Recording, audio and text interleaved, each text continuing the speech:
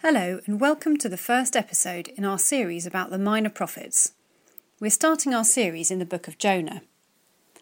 Of all the books of the Minor Prophets, Jonah is perhaps the one that people are most familiar with, or at least they think they're familiar with the storyline. Many people will have heard about Jonah and the giant fish, but there is a lot more to the book of Jonah than this. We're going to look at some historical background to the book, the type of writing it is, the details of the plot, the major themes of the book, and how we might apply these to our own lives today. Jonah prophesied during the reign of King Jeroboam II, who ruled between 782 and 753 BC. Jonah is unusual amongst the Old Testament prophets in that his primary audience was a pagan nation, not the people of Israel or Judah. People have debated about whether the story of Jonah is actually a historical tale or whether it might be a kind of parable or allegory. Some would argue that the episode involving the giant fish is too far-fetched to be historical. Others have argued that it is entirely possible for this to have happened, even without any miraculous intervention. However, the book of Jonah certainly bears all the features of a historical prophetic account, and Jesus refers to the account of Jonah in Matthew chapter 12, treating the story as a genuine historical account of real events. The book of Jonah is full of fascinating literary features. It contains humour, satire and irony. The basic plot is quite simple to follow, but there are several complex interwoven themes that are developed in the course of 4 short chapters. The book starts with God giving Jonah a prophetic assignment. God tells Jonah to get up and go to Nineveh, a very large, important city in the heart of the nation of Assyria. He is to go there in order to tell the inhabitants that God is greatly displeased by their evil behaviour and that he intends to judge them for this. The people of Nineveh were really wicked. They would sometimes cut off the noses and ears of their prisoners of war to mark them out for life. They worshipped at pagan temples and sacrificed their children. They certainly did not worship God. Jonah's task was no easy one. Nineveh was over 500 miles from Jonah's homeland, and the Assyrians were the enemies of Israel. Jonah finds the proposal from God abhorrent. He finds it unbelievable that God would offer the chance of repentance to this evil nation.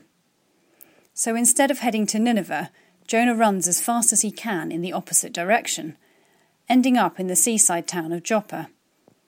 He plans to get on a ship and sail to Tarshish in a naive attempt to escape from God. God called him to get up, but Jonah does exactly the opposite and goes down to Joppa. Jonah hands over his cash and secures a place on board a ship heading for Tarshish. However, God has other plans and sends a great storm that batters the ship so hard that the sailors are afraid they will all die. They desperately throw cargo overboard as Jonah sleeps below deck, seemingly oblivious to their plight. Each sailor calls out to his own pagan god for help. Finally, in desperation, the captain goes down to Jonah to ask him to call out to his god for help. The other sailors cast lots to try and establish who on board has brought this trouble upon them, and the lot falls on Jonah. Realising that he's been discovered, Jonah confesses all and tells the men that he's trying to run away from God, the Lord God of heaven. The sailors are absolutely terrified and ask Jonah what they should do. Jonah asks them to throw him overboard because he now realises his foolishness and he sees the hand of God in the storm. The sailors, however, are reluctant to do this, perhaps having compassion on Jonah, or perhaps fearing what God might do to them if they take his life in this way. They try as hard as they can to avoid having to throw him overboard.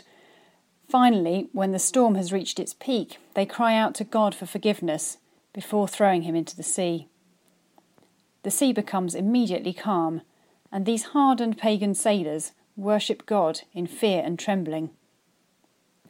Meanwhile, Jonah is sinking further down, deep into the sea, where he is swallowed by a giant fish sent by God for this very purpose.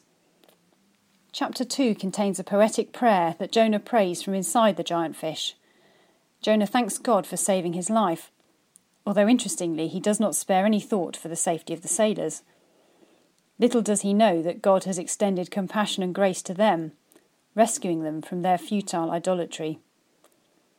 God arranges for the fish to vomit Jonah up onto dry land, and he is unceremoniously spat out onto the beach. In chapter 3, God repeats the same prophetic call to Jonah, and he commands him to get up and go to Nineveh.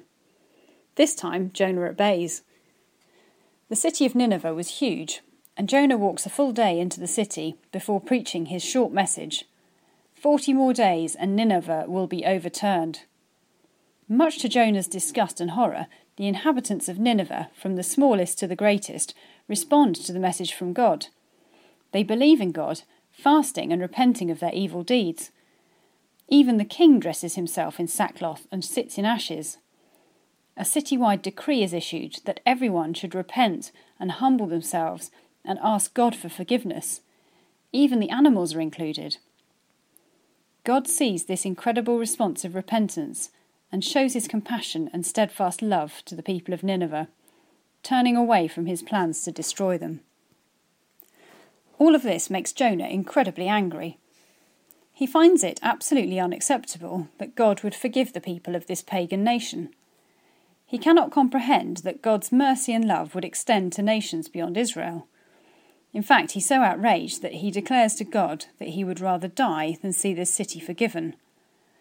God simply asks him, "Have you any right to be angry?" Jonah goes out of the city, still outraged, and waits to see what will happen. He still hopes that Nineveh might be destroyed after all. God provides a plant that grows quickly over Jonah's head, giving him much-needed shelter from the heat of the sun. Jonah thinks this is wonderful, but by dawn the next day, the plant withers away, attacked by a divinely appointed worm. When the sun beats down harshly and the east wind blows on Jonah, he gets very angry again and declares that he would rather be dead than put up with the injustice of the plant having been taken from him. The book closes with God pointing out to Jonah that he has no right to complain about the destruction of the plant because he did not make it or care for it or even deserve it. In contrast, God has every right to care deeply about the 120,000 people living in Nineveh and all the animals whom he created and cares for. The overriding theme in the book of Jonah is the compassion of God and his steadfast love for all people. God goes to incredible lengths to get his message out to the nations, including those who do not know him. Jonah's disregard for the people of Nineveh stands in stark contrast to God's compassion on the pagan sailors, the people of Nineveh, and Jonah himself. Throughout the book, Jonah demonstrates a distinct tendency towards self-centeredness and hypocrisy. This was intended to be a lesson to the original readers of the book. God never wanted his chosen people, Israel, to become self-centered, self-serving, and inward-looking. Israel was indeed chosen by God, but not because of any worth of their own, but only because of grace. They were chosen to be God's instrument, through which salvation would come to all the nations. Throughout the book, we also see God's sovereign purposes being carried out. God chooses Jonah, a very fallible human being, to take his message where it needs to go. When Jonah does not obey God, and even when he runs away from God, God does not give up on him or reject him. He patiently teaches Jonah and continues to use him, despite his faults, in order to accomplish his purposes. This perhaps can give us hope too. God can and will use us to accomplish his purposes, even when we make mistakes. We may have some learning to do first, and God is patient and compassionate. We would do well to pay attention to Jonah's experience and learn that it is better to obey the first time that God asks you to do something, even when it seems like a very challenging thing to do. We can also learn from the dramatic response of the people of Nineveh to God's message. Jonah did not preach a long, eloquent, all-singing, all-dancing message when he reached Nineveh. His message was very simple, but it produced huge results. We should remember that the word of God is living and active and very powerful. God promises that his words will not return to him empty, but will accomplish everything he has intended them to do. That's found in Isaiah 55, verse 11. This should give us confidence that we can declare God's message simply, not needing to soften, embellish, or alter it in any way to make it more palatable to those who need to hear it. We also learn from Jonah that God always responds to genuine repentance. He is gracious and compassionate, slow to anger, and abounding in steadfast love. There is a symbolic foreshadowing of Jesus in the life of Jonah.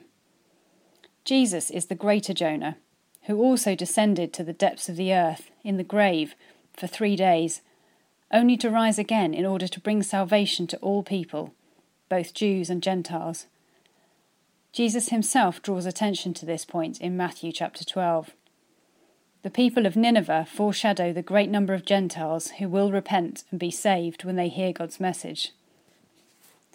We might need to ask ourselves whether there is any person or people whom we've foolishly considered to be beyond the reach of God. Is there any way in which we are being like Jonah, gladly accepting God's compassion and grace, but wanting to keep it for ourselves? Have we placed limits on what we think God can do? Or have we become too comfortable in our own secure position, forgetting God's heart of compassion for those who are lost without him? Thanks for listening.